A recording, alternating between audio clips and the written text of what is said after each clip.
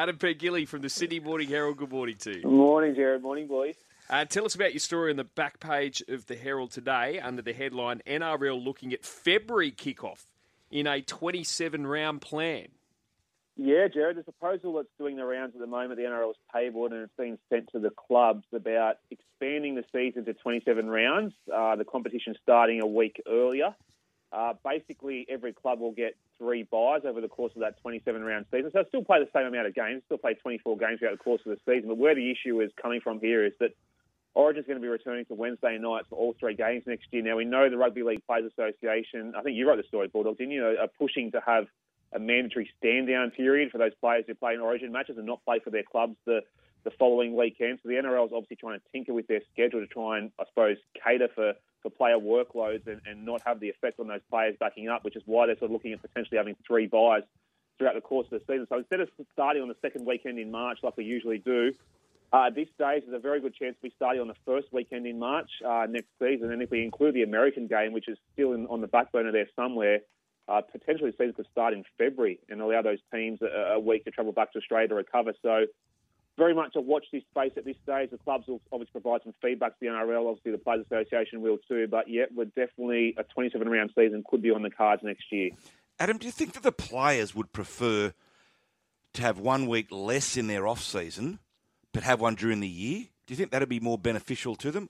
Or do you think they'd rather the extra week in January or February where they can sort of still get away from the game and enjoy an off-season, so to speak? Well, the issue, Doggy, is that the pre-season is going to be so crammed next year. It's like the World Cup at the end of the year. So that World Cup's not going to be played till sort of the World Cup final's not going to be played till mid or late November.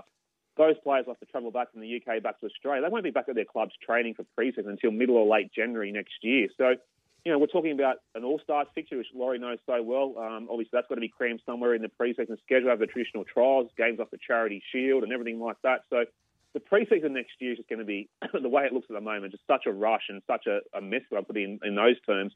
It is so crammed in. So whether they go through with this proposal or not, I'm not too sure. I think the players, Doggy, to answer your question, probably would like the extra break maybe in the pre-season potentially. And we've had that standalone representative weekend over the course of the last few years where if you're not playing Origin and not playing Pacific Test, those guys get a full week off and a chance to rest and recuperate and get ready to go again towards the second half of the season. But with the 17th team in the competition next year, the NRL has to have a bye every single week of the year.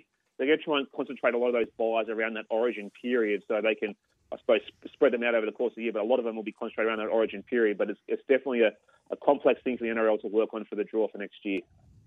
In racing, was Artorius luckless again over in Europe, running the Group 1 in France on Sunday? Yeah, he was, Jared. So we didn't get a chance to talk about this yesterday, but it was just Artorius doing Artorius things, wasn't it? Selling the second half of the field, not getting a whole lot of luck when the whips were cracking and running on to finish 6th. And that's pretty much been the story of his campaign over there in Europe. I think Anthony and Sam Freedman will be quite content with how he's campaigned over there. He's obviously had 3 runs over there and run really well. In particular, Diamond Jubilee Stakes when he was desperately unlucky not to win that race. And he'll probably come back to Australia now and campaign down here for the spring. They're talking about the Golden Eagle as his primary target. Obviously, with the $10 million on offer, it's a huge amount of money. And funnily enough, I think the Golden Eagle might be a really nice race for him, given it's over 1,500 metres, a little bit further than what he's been tested in the past. And it's usually a big field, a high-pressure race. Hopefully, every horse will get his chance. And he's a horse that can settle off the speed and really come whizzing home and hopefully not find too much traffic. So we'll see how he comes back, and the Golden Eagle could be on the agenda for Artorius. Golden Slip runner-up, Best of Bordeaux, likely to run this weekend in the Rosebud. Yeah, can't wait to see him, Loz. He did some really good things as a 2-year-old, ran out of his skin in the Golden Slip, only got mowed down by Fireburn late, and looking at this Rosebud on the weekend, this will be a really nice race. A lot of these 2-year-olds coming back to start their 3-year-old campaigns, and I find it a really fascinating time of year to try and bet in these 3-year-old races, because we see a lot of these 2-year-olds who won't train on. They might be physically a little bit more mature than their rivals as 2-year-olds, but when they come back to 3-year-olds, they don't quite measure up. So maybe we can find a few angles in this Rosebud there on the weekend. I'll go back and watch a few trials and see how these horses parade at Rosehill on the weekend, but no doubt Best of Bordeaux will be the headline horse in that race at Rosehill on Saturday. What's the latest with Alligator Blood? Oh, Jared, this story just won't end, will it?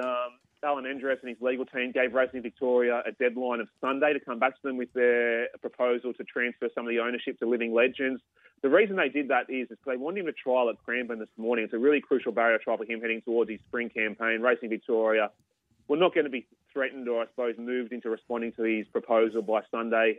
So that's still ongoing at the moment. His campaign is definitely very much up in the air as it stands right now. So we're waiting to see when Racing Victoria get back to the Alligator Blood legal team. But unfortunately, won't be trialling at Cranbourne this morning. It's going to put, I imagine, his first up run, which I think was probably planned for the Memsey Stakes, in severe doubt. And Paranoid on the text line goes, Mido, can you ask Adam Pengilly where Willie Pike is? Not at Hawkesbury today or the Kenzo tomorrow. He rode in Townsville last week, didn't he, Jared? He did have a bit of a holiday up in far north Queensland, but he was back in Sydney on the weekend. He was back in Sydney on the weekend riding, so I'm not quite sure whether he's having a little break this week or not. I'm pretty sure he's on a suspension. He might have a suspension. I've got to go back and check that. But, yeah, Willie's been doing a bit of travelling lately, and he's certainly holding his own, but I'll try and chase up a Parramatta and see where he's at. Good stuff, mate. Have a good one. See you, boys.